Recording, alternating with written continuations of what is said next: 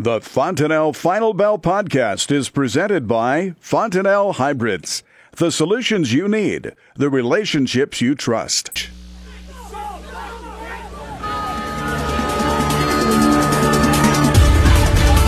Welcome to the Fontanelle Final Bell here on the Rural Radio Network. I'm Susan Littlefield. Aaron Bertels is joining us today as he is with Water Street Solutions. And we look at the markets, no surprise. It's just like we're on a Groundhog's Day type of a trade, a repeat of talk of China, weather. We had a WASDE report that came out today, so we got lots of things to look at from a grain perspective. And I know, Aaron, let's first talk with China. There's a lot of folks hoping on this March 27th meeting, but we've got a little cog in the wheel, shall we say. Yeah, absolutely. I mean, the bad news today was that meeting got pushed off. We don't have a date for it at this point. Obviously, China a little bit hesitant now that they saw Trump kind of walk out of the meeting with North Korea with no deal. And China doesn't want to come to the table on this without a deal, right? They want to be able to sign. They want to have a signing ceremony. So push that off as they're still trying to work out those negotiations. We don't have a date yet. But the one thing I think is now if we do get a date set, if they come back and say, hey, we're going to do it in the middle of April or late April, that's going to be a point now where we can pretty much, at least better than we could have before, assume that they have a deal worked out, right? If they're going to come back together, if they push it off this time because they don't have one, and they come back together this time, you should expect that there's some negotiations that have been done and things are ready to go. So at least maybe there is some optimism, though there was some frustration at first, I'm sure, when the word came that it got moved to April or on to April sometime, but at least we do have some thoughts that we might be able to move forward and hopefully get some trade back with China. I think people are really optimistic. I think they're seeing that China is already buying grains. We've seen some specific numbers come out. I think it is a matter of time. I think people just assume it's a matter of time, but they want to see this in writing. They're tired of the back and forth. They're tired of the headlines. I know I am, of every day coming in and having to deal with, did they have a conversation? Did they not? Are we going there? Are they coming here? Everybody wants this thing to get done. So they're less active on the headlines, but that's what we're looking for. The positives are they are buying stuff. They have specific numbers in mind that they're using, big numbers, right? I mean, we're not talking about a small deal here if this gets done. I think the negative action in soybeans today, though, was more to do with the report than it was really the Chinese headline that we weren't going to have a meeting at the end of this month. It was a slap in the face that we have 900 million bushels in a carryout, which is more than twice what we've had over the last 4 years at any point in time. Well, let's look at that WASDE report, because I think up until just a few days ago, people kind of forgot that we were back into the mode of getting government reports on a timely basis. Yeah, we had such a delay in some of this information that it's hard to imagine it's coming so quickly again now. But we did have a report today. People don't look at this one as a big report very often because we also have the stocks report at the end of the month on March 29th. So that's a bigger number, it's really just a better time frame. We're getting closer to planting. So people react in that report or look for that report a little bit more carefully. But today's numbers were a little bit more shocking than people would have expected. They added about 100 million bushels to the corn carryout, mainly because of exports and ethanol, which we could continue to see have some demand taken away from it. Soybeans went down a little bit, so that was a good sign. But again, it's a huge number, right? So it's 900 million. Last report was 910 million. So went down just a very little bit, even with the demand that we've seen from China. So wheat, again, obviously, I don't remember the last time we had a friendly report on wheat. So the carryout on wheat went up as well. That market's just trying to decide if it's done having sellers or not, right? That's been the big dramatic market here that we've had lately. Corn's had a really tough time going up or staying steady because of what wheat's doing. Beans, though, are the one that it's just hard to imagine how we're even at this price with the carryout that we have when you look at a chart compared to the numbers we've had from a carryout standpoint over the last few years.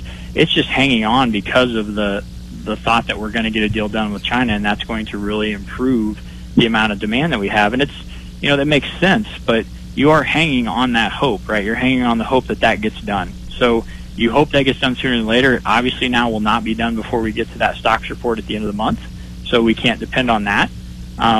So not a friendly report today by any means. I also don't think that it really matters that much as you move into next week. It's going to start coming down more to what kind of weather are we going to start having, what's the weather doing in the Delta. Right now the weather in South America is pretty benign. We just need to get to that time frame now where we start looking at those things more instead of just these little blips of information that really isn't going to change anybody's opinion on the overall market direction. You know, Aaron, we've been kind of talking about that this whole week, that this is going to turn into a very strong weather market once we move past, like you just said, the blips that come with China. And we know that guys in the South have had a lot of frustration trying to get into the fields because it's been so wet, and it's going to continue just to head north when we finally do see the snow melt.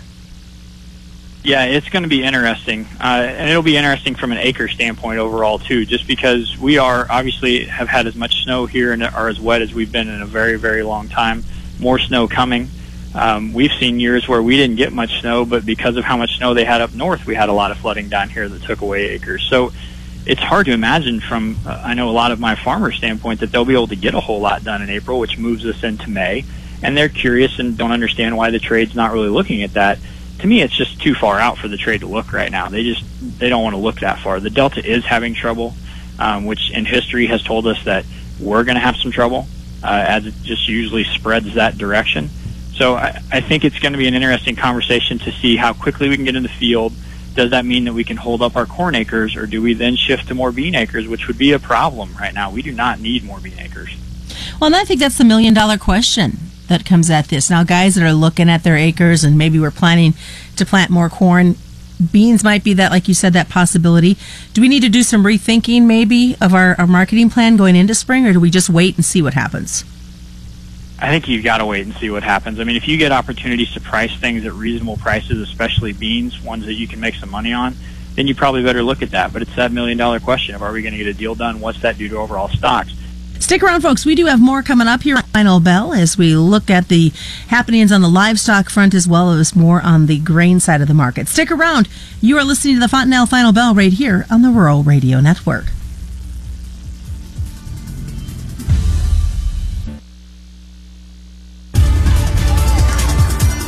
Welcome back to the Fontanelle Final Bell here on the Rural Radio Network. I'm Susan Littlefield as we are being joined by Aaron Bertels. Aaron was with Water Street Solutions. Before we left, we were talking about some grain. Of course, we had that WASDE report that came out earlier in a Friday, and I thought it was kind of interesting. As the harvest continues, Aaron, in South America, not a lot of numbers have trickled out, but then I see USDA lowered the soybean production by 500,000 metric tons. Yeah, this was the number, or these were the numbers we were looking at so closely for a long time, expecting a big rally in beans because of the weather in South America, and they continue to kind of slowly grind that number down. You've had, people like numbers that are lower than this in the past of this year, but yeah, I mean, they're finally getting down to those places where a lot of people suspected their total bean production would be for Brazil in the first place. Obviously, the weather started out after that, so corn number is still high, and they didn't change that for Brazil moving into this report. Argentina's weather panned out before Brazil's did, so their soybean number is still looking to be high and the same as the last report. But we are seeing that number for soybeans in Brazil come down a little bit, and that'll all help. We still have a very large world carryout. We have our own large carryout, but it is interesting right now to see China, because of wanting to show goodwill in these negotiations, buying beans from us right now when they would typically be buying beans from South America, who is still going to have plenty of beans to sell. It's not just because they had a crop that was smaller. It was smaller from what they were expecting was going to be a record crop. They still have plenty of beans to be able to export. Wondering, with everything that's going on, the talk of the global wheat supplies being reduced, does that put any pressure on our wheat prices and need for production here in the States? I'd like to say yes. I honestly, though, I'm not sure that a lot of people that trade wheat really even care about what the fundamentals are right now.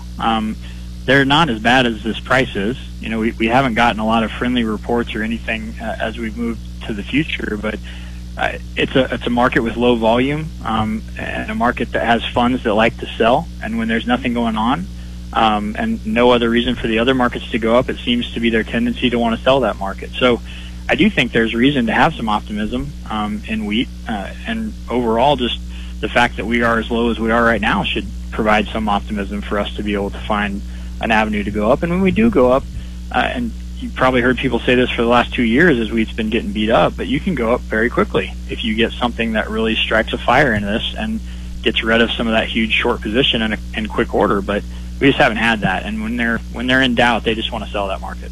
Let's jump over to the livestock side. We had talked briefly on the front half about China. They're, of course, dealing with African swine fever continuing. As we look at the hogs, what are we seeing? I mean, they quickly showed some buyer support at the open today. What are your thoughts on how they continue to sell? Really good day today, and it started because China's market seems to be coming off of their lows after getting really beat up because of the swine fever. They were up 5% overnight. Our markets kind of took off, and relation to that as we got going here this morning. We had a cold storage report too here recently that was friendly, showing 11% increase so it increased 11%, but the average is 14% from December to now. So it showed a little less stocks there. Pork product prices have continued to increase. So I think overall, though, too, you're just looking at some charts that have gotten heavily beat up because of that negative information coming from China, the fact that the relationship with China has not been great. But overall now, with some of that stuff improving, those charts improving, and the fact that just these numbers coming from our negotiations with China are an additional $30 billion with goods. That's not all just going to be grains and meal and that stuff. It's probably going to have something to do with meat too. So I think overall those charts are just ready to maybe turn around a bit here. Are we seeing, you talked about the cold storage, are we seeing a slowdown in consumption just in the fact that we've had such cold weather and it continues to linger all across, really from coast to coast? I don't know that you could even say from the numbers that we've seen in cold storage that you've had a slowdown in consumption, but yeah, certainly that could be part of it. You're into this time frame where there's been years past where we'd like to say that we've been grilling by now. I would say that I know my grill has not been working a whole lot this winter when you got to walk through 8 to 10 inches of snow to get there. So, but with beef right now, I mean they're taking off the sales on beef. That price has continued to scream up this whole winter. The product prices have continued to increase. We had a cash increase this last week. I wouldn't be surprised to see those markets test their highs again. A lot of that has to do with the fact that overall supply is kind of trending down because we've had very rough weather this winter. Feedlots' performance has been poor because it's been sloppy early on. It was sloppy all fall, and then it was wet and frozen and snowy. I think overall it's just been a weather issue, and with these storms coming in this weekend, I don't see any reason for them to stop that right now. That's why I expect that those markets should stay well supported here as we move into next week. All right, sounds good. What's the best way for folks to get a hold of you, Aaron? Yeah, just call it 309-680-1271. Well, thanks so much. It's great to have Aaron Bertels back on the air with us. Aaron Bertels is with Water Street Solutions. Thank you so much to Fontenelle and all the local Fontenelle dealers as well for the support. You're listening to the Fontenelle Final Bell right here on the Rural Radio Network.